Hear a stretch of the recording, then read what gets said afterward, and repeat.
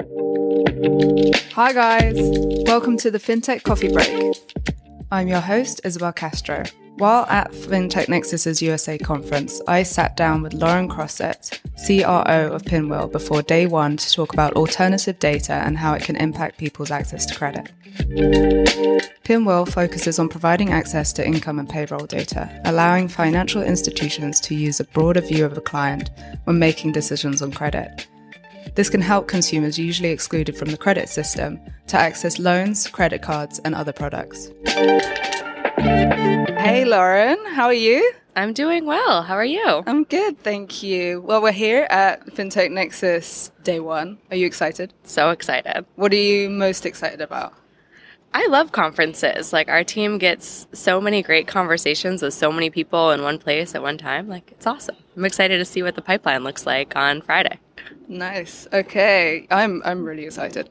So to begin with, what gets you up in the morning? Yeah. This is literal and broader, but my daughter. So she's almost 2. She's definitely the alarm clock in the house, and our dog. But they're also why it's exciting to get up and play with them, and we always go out for a walk, and it's a great way to start the day. That is a lovely way to start the day, definitely. So tell me about your journey coming to Pinwheel. Yeah, so I had been in traditional financial services, and then through meeting people and different kind of coincidences, I was a really early employee at Quovo, and we did connectivity to investment accounts as well as bank accounts. And then I was there for a while, and we became pretty fierce competitors with Plaid.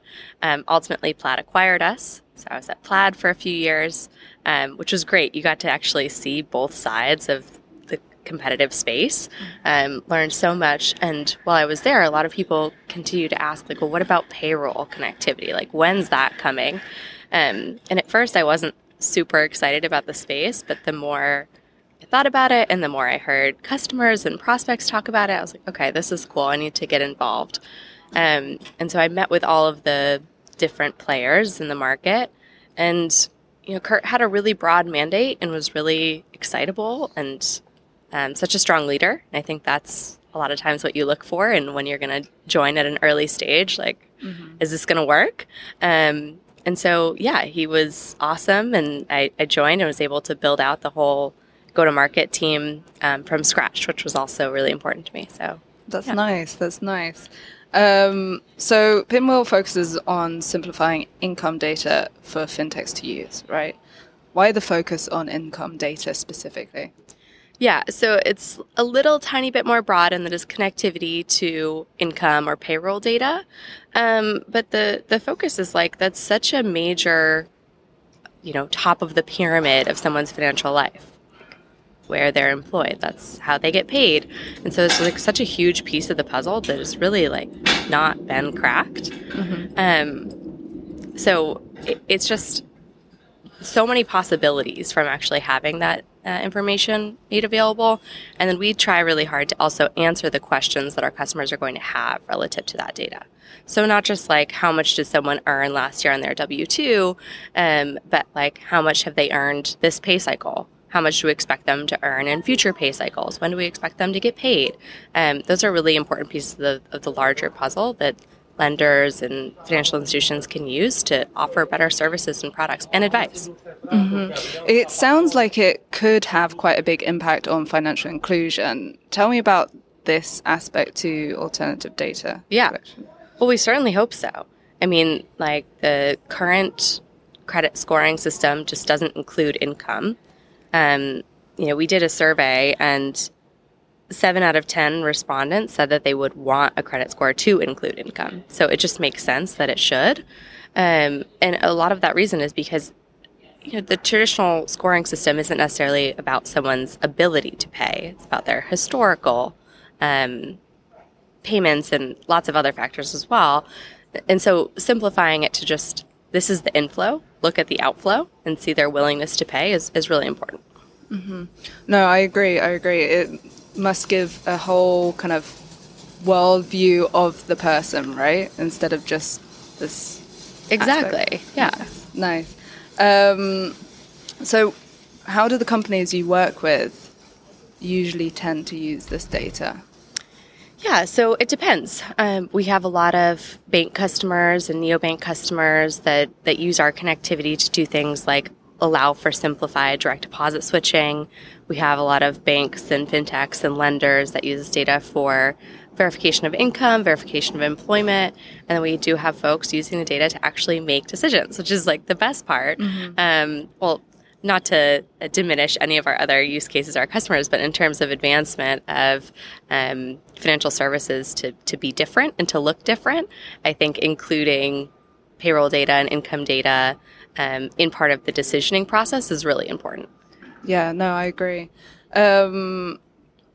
Pinwheel released a study late last year looking at customer attitudes to credit scoring. Tell me about some of the key findings in this. Yeah. Well, it's not earth-shattering, the system is broken or inequitable is more appropriate.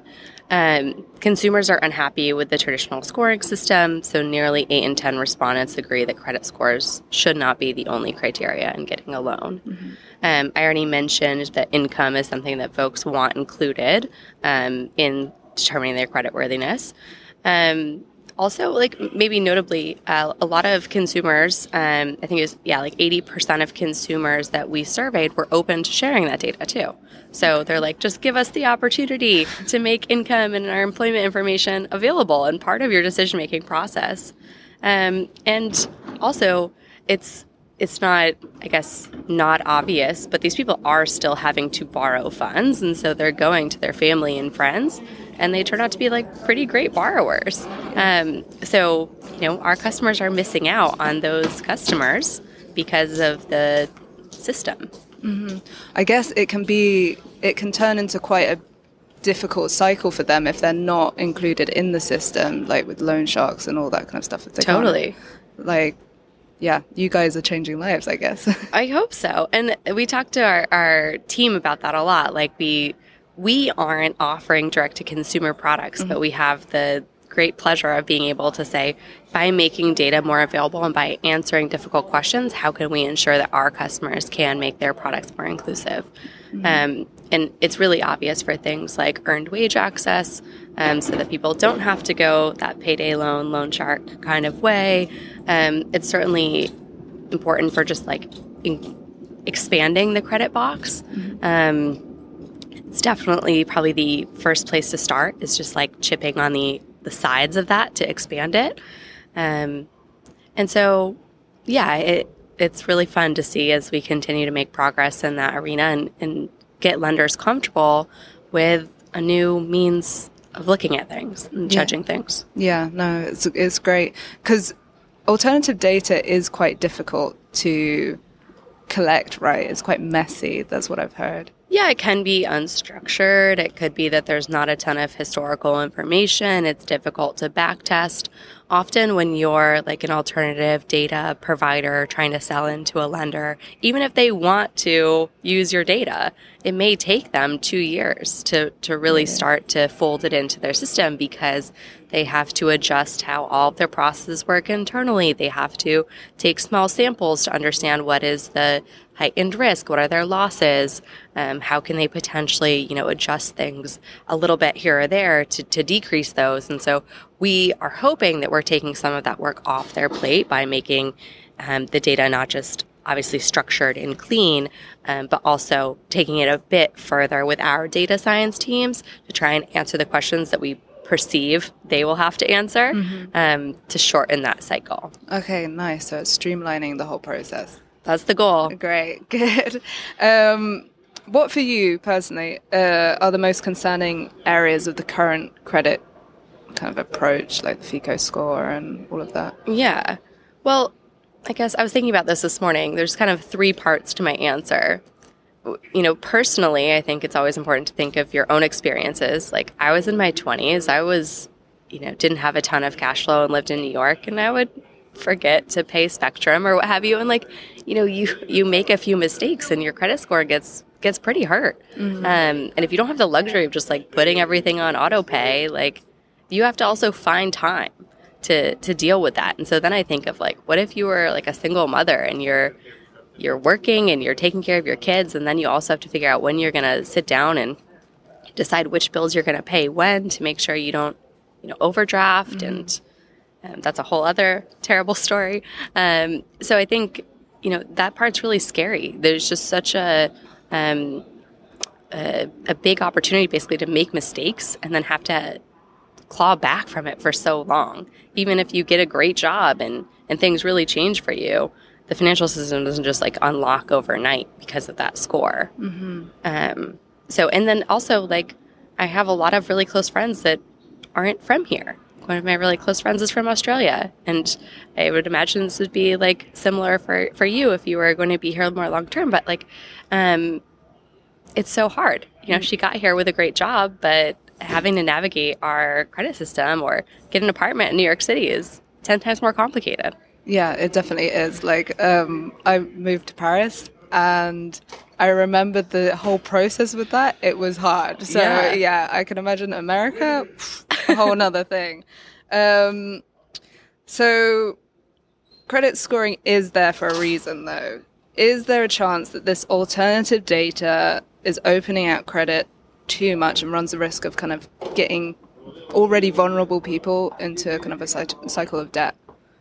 Yeah, I think that's always the hard question, right? Like, a lot of buy now, pay laters have come under fire for like how helpful are they or aren't they?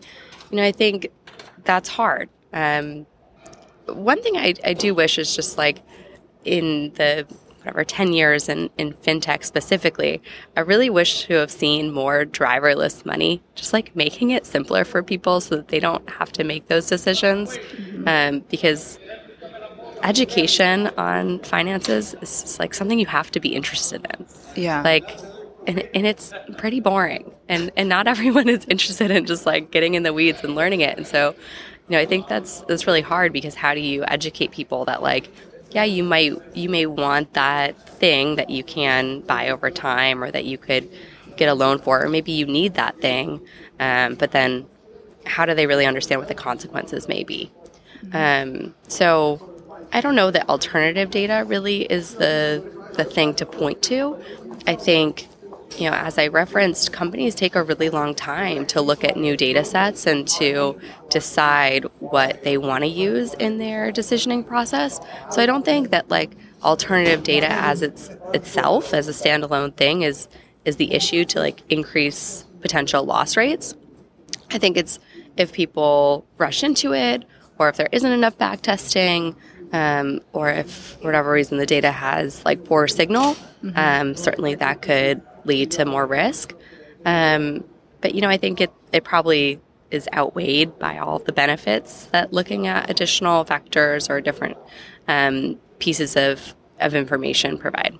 No, that makes sense. I mean, it is a whole kind of industry approach to this kind of issue, right? And we shouldn't be stifling innovation in that to do it, right? I think that would be such an easy way out. To say, well, this is how we've always done it. And there was a reason for it. Like, okay, but there's a reason why it doesn't work for everybody. Exactly. There's issues with the current status quo. So, yeah, there's room for improvement, definitely. Totally. What is your opinion on some of the challenges that what are the most challenging things about alternative data, and how can the fintechs that you partner with and like your clients, how can they work to go around these challenges, do you think? Well, I think it's easier for fintechs. I think for our bank customers and more traditional lenders, it's much scarier because, they're always looking at regulation and like, what does the CFPB think? And like, are we going to get a fine that we didn't expect for doing something that we thought maybe is the right thing? And believe me, I'm a big proponent of the CFPB. It's not to say that I don't think that they should have oversight, but I just think that like oftentimes the easy path, especially for major FIs, is to point to like, this is how we've done it in the past and this is how we know that we're staying within the lines. But in my experience, regulators are great and people that we want to spend more time with so that we can build a more open and diverse system of information that we use for decisioning. So, I think it's the biggest challenge is just that it's different. Okay. Yeah. I mean, fintech in general seems to have this, or innovation, I should say, has this kind of thing going against them that it's different. Yeah. And people have to get their head around it, right? Yeah, exactly. I think we're moving there. It will be okay. Yeah. So what's a piece of advice you've been given that you would give to someone else? Yeah, so I think especially as we think about people that are treated unfairly within the current financial system, it just reminds me that I should use platforms like this to tell other women, like, to understand their worth and to ask for what they deserve and to be vocal about things like raises and opportunities and promotions and taking on more responsibilities. Mm-hmm. Because, that is the thing that comes to my mind. Like, oh my gosh, what if I had my daughter and had a different financial situation?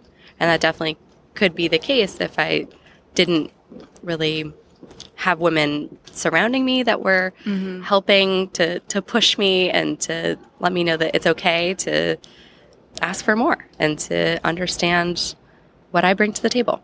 Yeah, no, this is something that I'm very into, like women pushing other women and having like role models within the system, right? To really go after as a goal, no? Yeah. Okay, curveball question. You're nearly at the end of the interview. So I went to see a Yankees game yesterday because I'm in New York, right? Of course.